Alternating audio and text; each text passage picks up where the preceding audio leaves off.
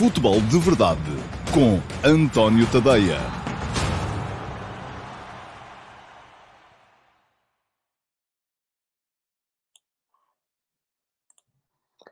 Ora, então, olá, muito bom dia a todos e sejam muito bem-vindos à edição de hoje, dia 2 de dezembro de 2021 do Futebol de Verdade. É quinta-feira, tive que fazer aqui uma pausa para me lembrar exatamente do dia. Não sei se isto vos acontece, a mim acontece com alguma frequência. Creio que não tem a ver com a idade, tem a ver com essas coisas de estarmos todos a trabalhar em casa e de cada vez ser mais complicado nos mantermos em linha com o mundo. Ora bem, hoje vou, como sempre, fazer aqui a revisão das últimas notícias em termos de futebol. Vou ter um bocadinho mais de componente internacional, porque há mais tempo para isso hoje, porque há menos... Enfim, há atualidade premente em Portugal, mas é mais da área da segurança sanitária do que do futebol propriamente dito. E eu de segurança sanitária sei pouco, para não dizer nada. Tento fazer o meu melhor, como com certeza todos vocês fazem também. Ora bem, lembrar-vos que o Futebol de Verdade vai para o ar todos os dias, de segunda a sexta-feira, sempre ao 12h30, em direto no meu YouTube, no meu Facebook, no meu Instagram e no meu Twitch. Portanto, quem quiser acompanhar em direto, é só, enfim, seguir, subscrever, acompanhar, assinar, porque, em princípio, estas coisas, as redes sociais mandam notificações para a malta ficar a saber. Ontem foi um dia importante para quem não segue em direto o Futebol de Verdade e o segue por podcast, porque ontem foi o dia em que o Spotify meteu cá fora o Wrapped relativo ao ano de 2021 e todos nós ficámos a saber o que é que nós ouvimos mais, quais são os nossos comportamentos, basicamente, no Spotify, seja a nível musical como a nível de podcast. E eu recebi algumas notícias porreiras que gostava de partilhar convosco. Olha aqui esta, por exemplo. 375 fãs ouviram pelo menos 50 episódios em podcast do Futebol de Verdade. O meu obrigado a todos vocês e atenção, quem está a ver agora no Instagram não tem direito ao ecrã que mostra esta novidade que o Spotify me enviou ontem. Ao mesmo tempo também 536 seguidores fizeram do Futebol de Verdade o seu número 1, o seu podcast número 1 em 2021. Ou seja, não ouviram nenhum podcast mais do que ouviram o Futebol de Verdade. Muito obrigado a todos. Sinceramente, quero agradecer-vos pela preferência. Alguns de vocês já me marcaram, inclusive, em stories de Instagram, que eu partilhei, porque, volto a dizer, para mim, os verdadeiros VIPs são vocês, são as pessoas que estão aí desse lado, que me ajudam a manter a atividade como jornalista independente viva. Diz-me o Tiago Santos, via Instagram, que ouve no podcast da Apple. Pois, isso agora há tantas maneiras, não é?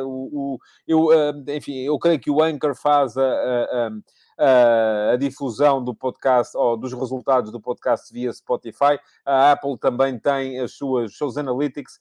Também vou lá de vez em quando checar e perceber onde é que estou em termos de podcasts de desporto. Estou sempre ali nos 10 primeiros, nunca em primeiro. Enfim, pronto, tenho que descarregar mais vezes, dar bons reviews. Isto só, olhem para mim a pedinchar. E dessa forma fazer com que a coisa também suba ali na Apple, porque há de facto muitas formas de lá chegar e de ouvir o Futebol de Verdade. Além de que há muita malta que está sempre aqui, que comenta, que vê em direto e que depois, naturalmente, tem mais do que fazer do que estar a ouvir também a versão em podcast. Ora bem, deixem-me cá olhar aqui para os vossos comentários.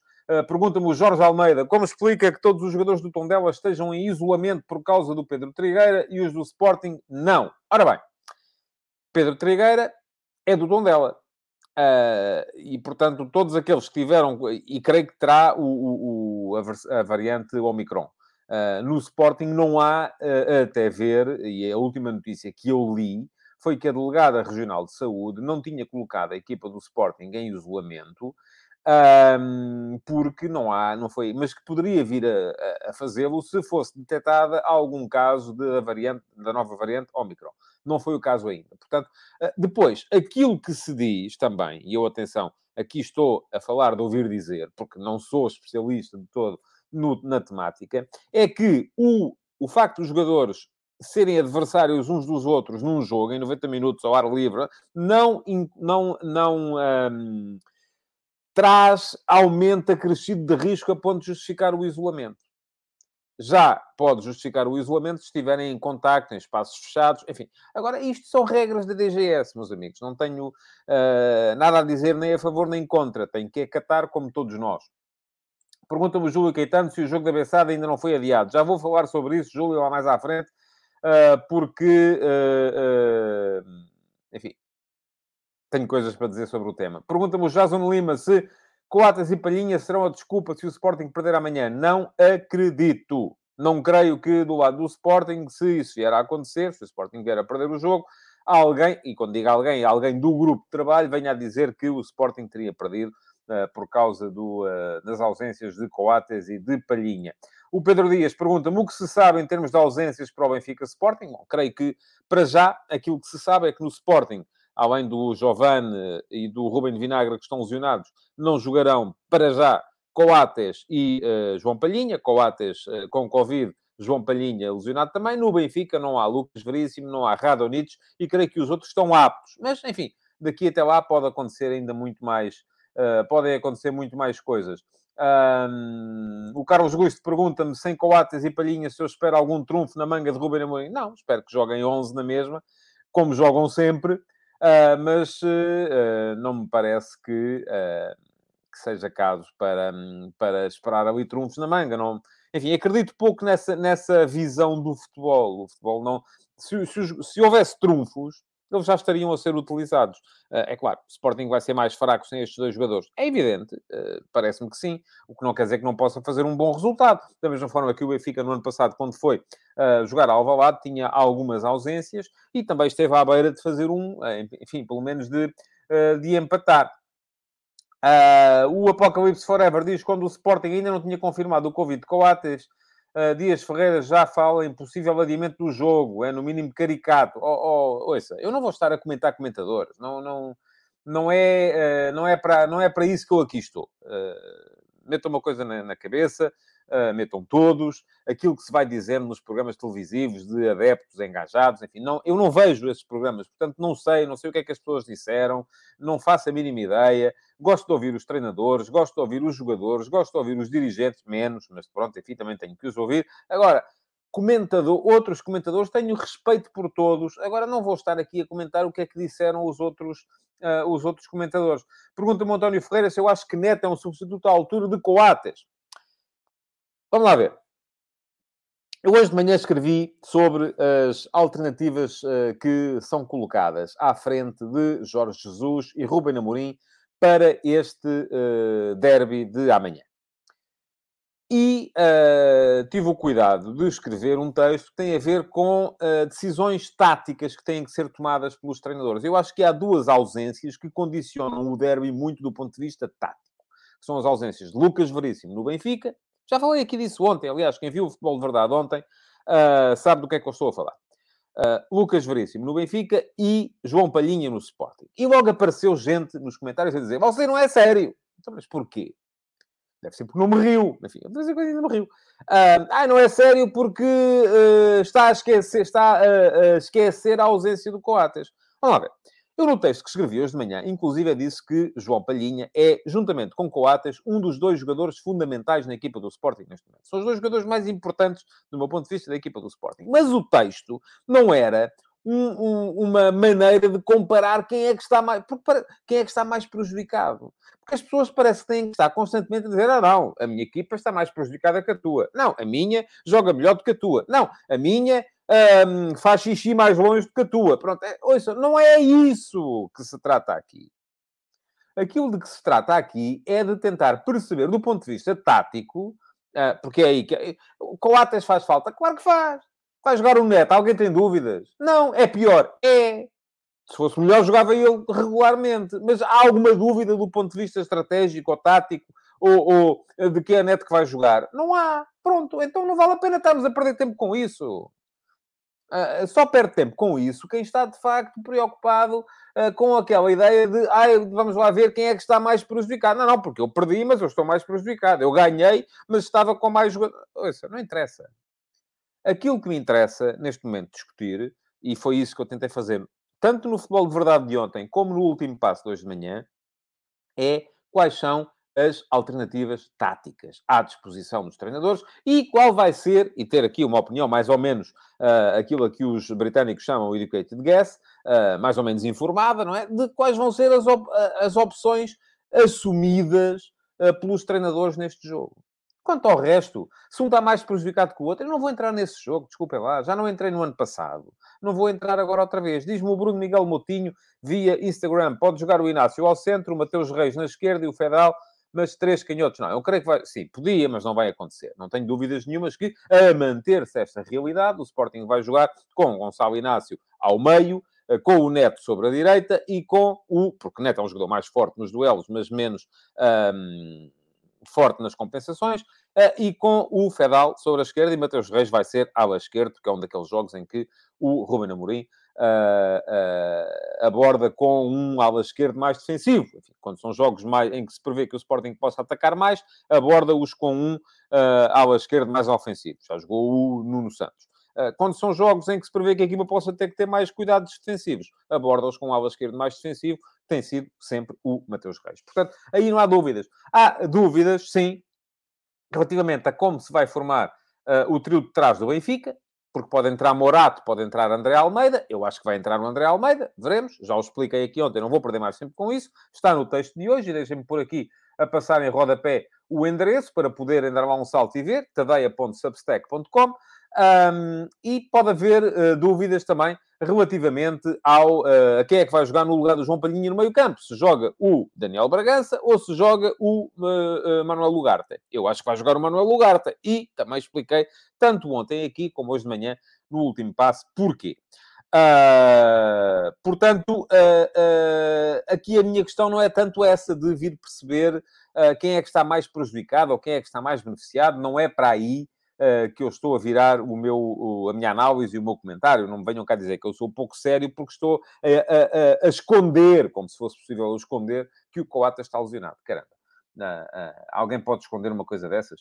Está lesionado? Não, está com Covid. Ora, diz-me o Pedro Gonçalves Vieira, será que podemos abordar de forma séria como se conseguem propagar surtos de Covid dentro de plantéis de futebol profissional? Quanta irresponsabilidade? Quantos comportamentos de risco? Qual a cadeia de rastreamento dentro dos clubes? Devia haver penalizações sérias para clubes que não cumpram e implementem normas? Ouça, Pedro, DGS, não percebo do assunto. Não quero presumir que percebo daquilo que não percebo. O Paulo Neves pergunta-me se Coates será bluff. Não, não é bluff. Não acredito que seja bluff, embora possa acontecer. Enfim, não sei ainda o resultado do teste PCR. Coates deu positivo num teste antigénio. Não deu positivo ou não se sabe, ou eu não sei, eles já saberão com certeza qual foi o resultado do teste PCR e, portanto, creio que, enfim, é mais complicado de dizer. Agora, bluff não me parece que seja. Diz o Rui Camarapina, se o Sporting podia jogar com 3 médios, Ugarte, Bragança e Mateus Nunes, e 2 avançados, Pedro Gonçalves e Sarabia, podia, Rui, mas não vai acontecer, esqueça. Paulinho vai jogar. Já ontem falámos aqui sobre isso, aliás. O Luís Camoesas, isto adiar agora jogos e antes não, é sempre o que se passa em Portugal, até às últimas consequências, e os grandes protegem-se. Acho que todos devemos respeitar o desporto. Eu também, a favor do respeito, sou sempre, Pedro. Vamos lá então tratar aqui da questão Covid em termos de adiamentos. E isto porquê? Porque, por que razão é que, e já falámos aqui há bocado, os jogadores da BSAD estavam todos em isolamento profilático e os do Sporting não estão. Porque, e aqui temos que acreditar na DGS, na BSAD havia casos da nova variante Omicron e no Sporting não. Portanto, aqui mantém-se o protocolo anterior. No caso da BSAD não se manteve o protocolo anterior porque era a variante Omicron que estava em causa. Segunda pergunta. Porquê é que a Liga adiou o Moreirense Tondela e não adiou o Bessade Benfica e não adiou ainda, aparentemente, o Futebol Clube de Vizela de Bessade? Resposta óbvia, porque a Liga não funciona. Esta é a primeira resposta que eu tenho para vos dar e que ando a dar desde sábado. Não tenho outra. A Liga não funciona. A Liga não existe. A Liga é o prolongamento da vontade de clubes que só olham para o seu próprio umbigo e não estão interessados em que o desporto em geral seja todos. Não é este nem aquele, são todos.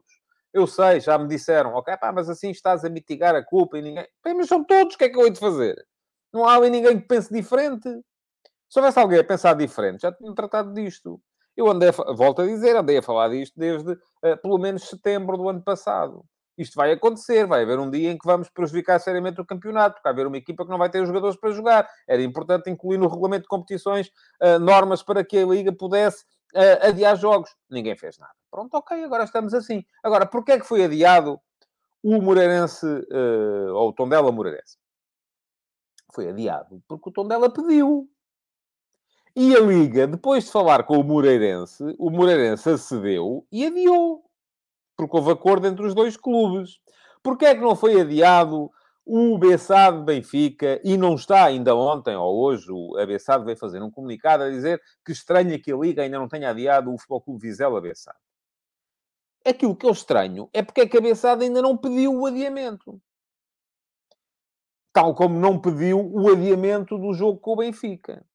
Diz o Rui Pedro Soares que pediu ali naquela altura, 2 horas antes. Está bem, mas tinha que ter pedido antes. E agora já devia ter pedido também. Mas ele próprio anunciou, a seguir ao Bessade Benfica, que a estratégia ia ser outra vez a mesma. Eu não sei se é para provar que tem razão. Ou se é para fazer birra. Ou se é para... Enfim, não sei qual é a razão. Agora, se chegamos todos à conclusão que a Liga não existe. Volto a dizer. Olha, querem gravar? A Liga não existe. Estou a dizer assim diretamente para a Câmara. Não existe. Pronto. Então, os clubes, que são os culpados pelo facto da Liga não existir, vou dizer outra vez, a culpa da Liga não existir é dos clubes. Os clubes que são os culpados deviam, quando pensam nos seus interesses particulares, que é a única coisa que eles sabem fazer, esforçar-se um bocadinho mais para os defender. E no caso da Bessade, isso passa por já ter pedido o adiamento do jogo de Futebol Clube Vizela Bessade, coisa que a Bessade não vai fazer. Creio que para não dar parte fraca e tentar provar que teve razão na forma como agiu no jogo contra o Benfica. Quando o jogo contra o Benfica, ninguém teve razão. Não teve a Bessade, não teve o Benfica, não teve a Liga, não teve ninguém. Estiveram todos mal. Bom, portanto, porquê é que não está ainda adiado o jogo? Porque não foi pedido. E se for pedido? Bom, se for pedido, então aí agora é um barbicacho dos diabos, não é? Porque pode a Bessade agora pedir o adiamento do jogo com o Vizela e o Vizela dizer assim, não senhora, então porquê? Então a nós dá-nos jeito de jogar agora. E a Liga pode adiar? Não, não pode. Porque se não houver acordo entre os dois clubes, a Liga não pode adiar. Ou também podem vir dizer outra coisa.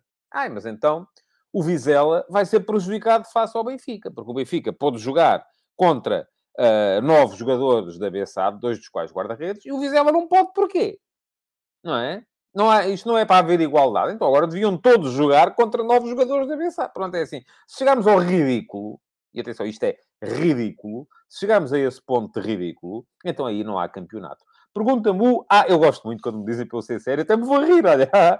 Pergunta-me o A. Cardoso, 1982, via Instagram. Seja sério, o Benfica fazia o quê? Já expliquei em comentários de Facebook várias vezes e vou voltar a explicar aqui, de viva voz, para pelo menos o A. Cardoso, 1982, saber o que é que eu penso sobre o tema. O Benfica tinha a obrigação de adiar aquele jogo? Não. O Benfica pode ser legalmente castigado por não ter adiado aquele jogo? Não.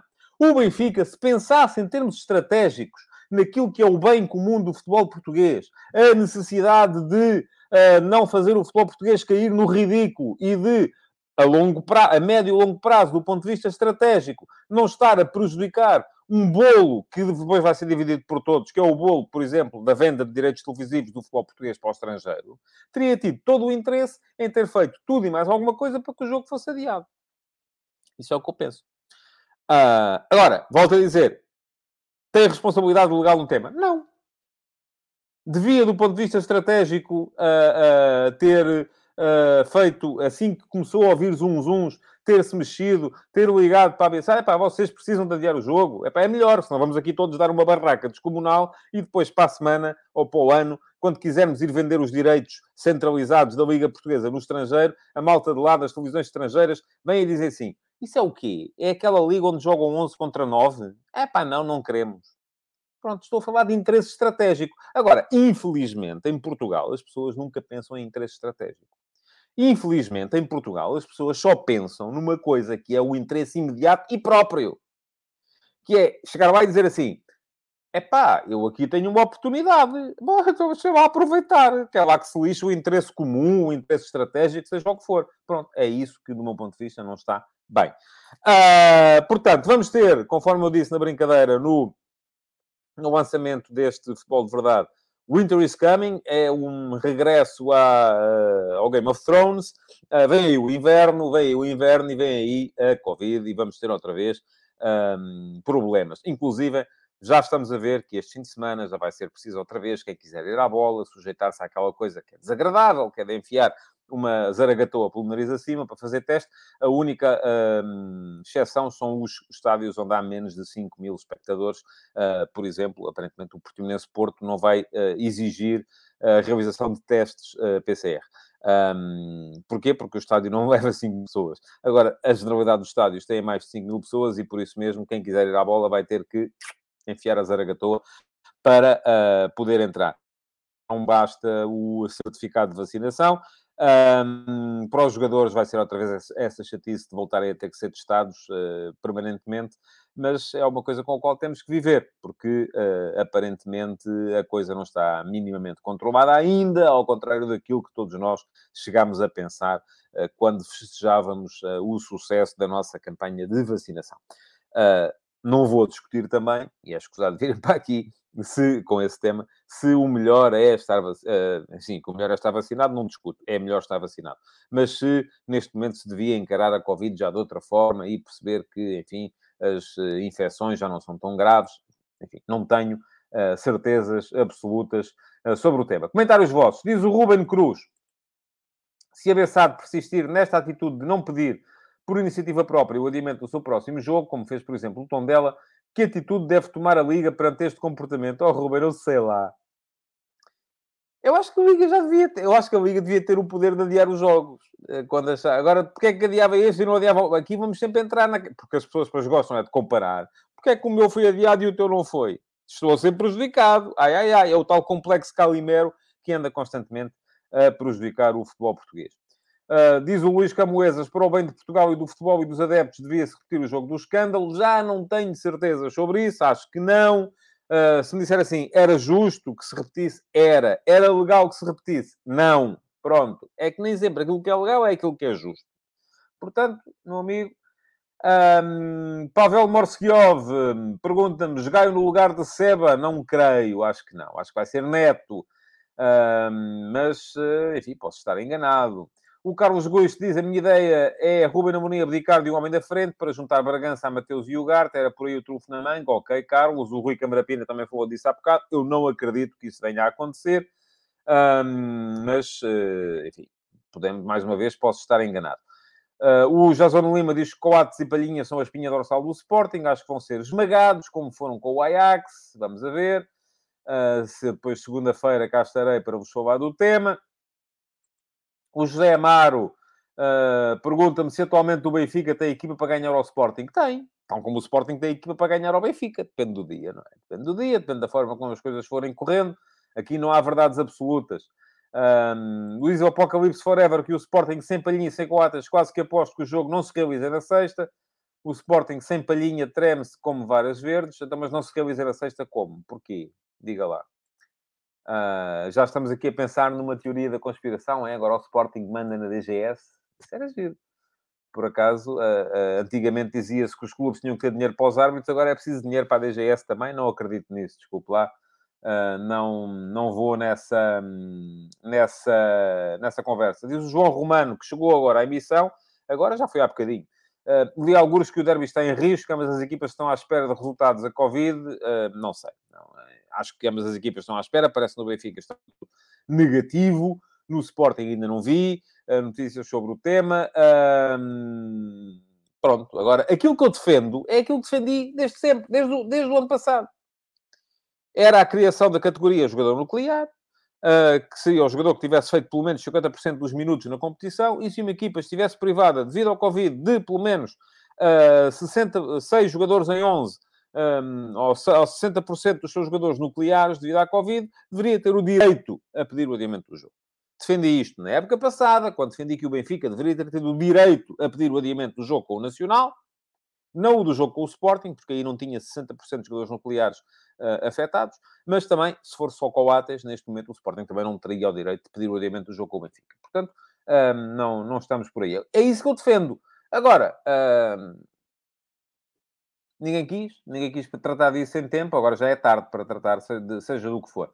Bom, já vamos com 25 minutos de programa, há aqui muitos comentários vossos, mais uma vez convido-vos a darem um salto às caixas de comentários, para poderem, até inclusive entrar em diálogo uns com os outros, é muita coisa, são dezenas de comentários, não consigo ler todos, peço desculpa, porque senão ficávamos aqui até depois da manhã, e quero ainda falar um bocadinho sobre futebol internacional, até porque, não sei se viram ontem, jornada na Premier League, vou só ler este comentário via Instagram, do Micael. Às vezes não é só a Liga que está mal. No início desta época, o Santa Clara pediu o adiamento do jogo frente ao Moreirense por ter havido um surto de Covid no plantel que deixou indisponível vários. Enfim, pois, não sei onde é que ia, mas aparentemente deu aí um enter que não devia ter dado, porque o comentário não veio inteiro. O A. Cardoso, 1982, disse que isso já aconteceu o ano passado. Não sei o que é que já aconteceu o ano passado. Deixa-me cá andar aqui um bocadinho para trás. Deve ter sido alguma coisa que eu disse, pois não consigo.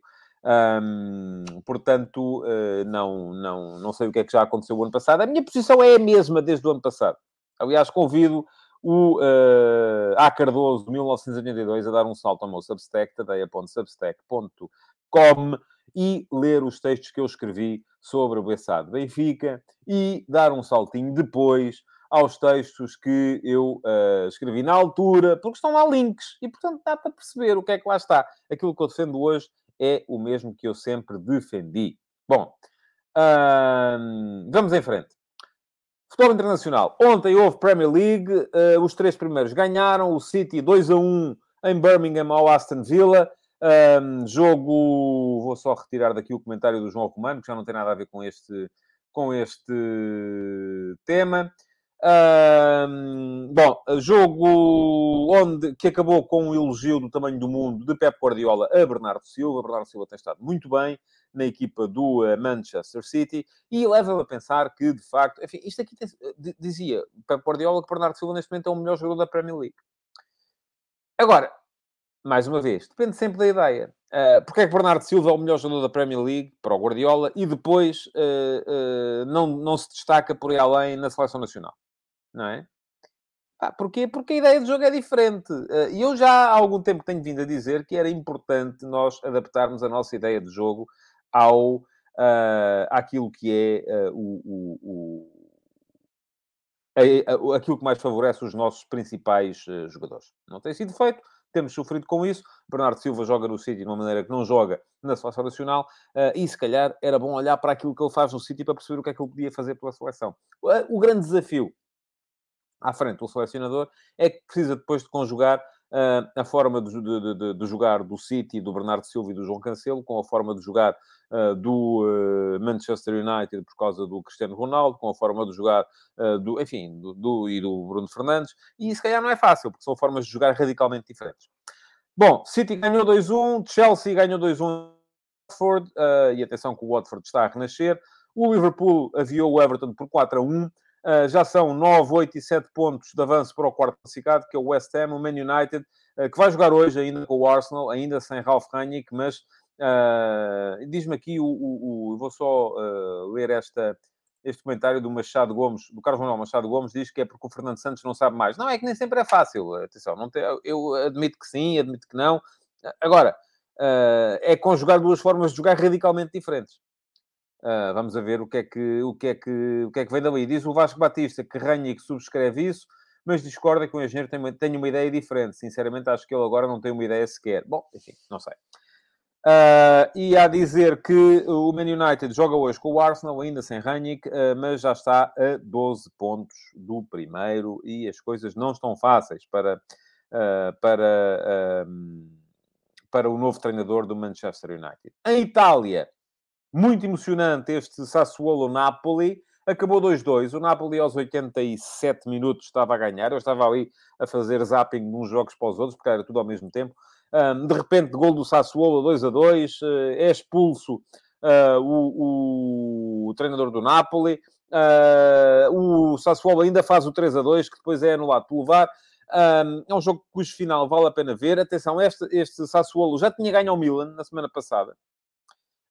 Prova que, afinal, a saída de De Zerbi não deixou a equipa assim tão debilitada quanto isso. O Milan, desta vez, ganhou 3-0 ao Genoa e está, tal como o Inter, ganhou 2-0 à Spezia. Estão os dois em cima do Napoli, um ponto de diferença entre o primeiro e o segundo, e entre o segundo e o terceiro. Portanto, ainda tudo por decidir. Quem está muito mal é também a Juventus, né? Que já está a 12 pontos. A Roma de José Mourinho é quinta, está a 11. Diz-me o A. Cardoso que hoje está muito ativo, e ainda bem, eu gosto de ver ativos a comentar. Por isso é que eu queria o CR7 no City, para aproveitarmos o trabalho do Guardiola. Sim, e eu escrevi isso na altura, que era exatamente por isso que queria que CR7 fosse para o City. Para perceber se alguém era capaz de compatibilizar estas ideias aparentemente diferentes de jogo. E se há alguém que eu confio que fosse capaz de fazer isso, era Guardiola. Também não podem pedir ao selecionador, enfim, se calhar podem, mas é mais difícil para quem está ali e aparece tem os jogadores 3 dias de vez em quando. Bom, França, Paris Saint-Germain 0-0, com o Nice e com um trio de ataque com Messi, Mbappé e Di Maria, mesmo assim 0 golos.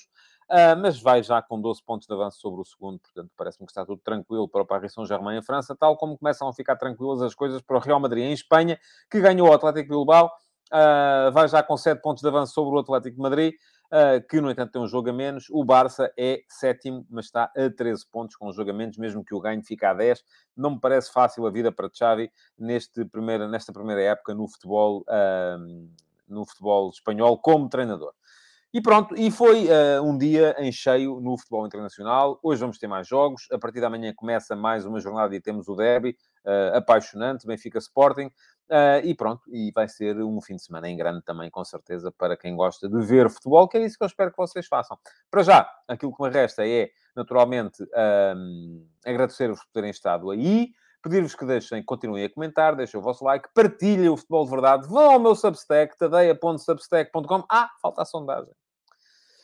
Há sondagem no meu Instagram. Quem quiser dar um salto ao Instagram todos os dias, a seguir ao último passo, eu faço uma pergunta a todos vocês. Como o texto de hoje era um bocadinho mais complicado de fazerem pergunta de alternativa, sim ou não, aquilo que vos perguntei é quem é o favorito para o derby. Neste momento, 64% de vocês dizem que é o Benfica, 36% dizem que é o Sporting. Vamos a ver. Isto, como dizia o outro prognóstico, só no final do jogo. Vamos a ver como é que corre. E a dizer-vos, deixem o vosso like, continuem a comentar, partilhem o Futebol de Verdade, subscrevam o meu Substack, tadeia.substack.com. Se preferirem a versão gratuita, vão para a versão gratuita, têm direito todos os dias ao último passo, às 8 da manhã e ao 12h30 ao Futebol de Verdade. Se preferirem a versão paga, custa-vos 1 € por semana. É um café, não chega sequer para o pastel de nata, e têm acesso a muitos outros conteúdos, pelo menos mais 10 conteúdos semanais, que são exclusivos para assinantes premium, e, além disso, têm acesso ao Futebol de Verdade VIP, porque os meus VIPs são vocês, os meus subscritores. E o Futebol de Verdade VIP vai para o ar no último sábado de cada mês, com a vossa participação. Quem quiser ver a primeira edição, que foi emitida em direto no YouTube, no passado dia 27 de novembro, é dar um salto ao meu canal de YouTube e está lá para verem, com a participação brilhante do Simão Rochinol e do Josias Martins Cardoso, 2 dos meus subscritores. Ora, muito obrigado por terem estado aí, e então, nesse caso, resta-me despedir-vos e desejar-vos um excelente dia. Até amanhã. Futebol de Verdade, em direto de segunda a sexta-feira, às 12h30.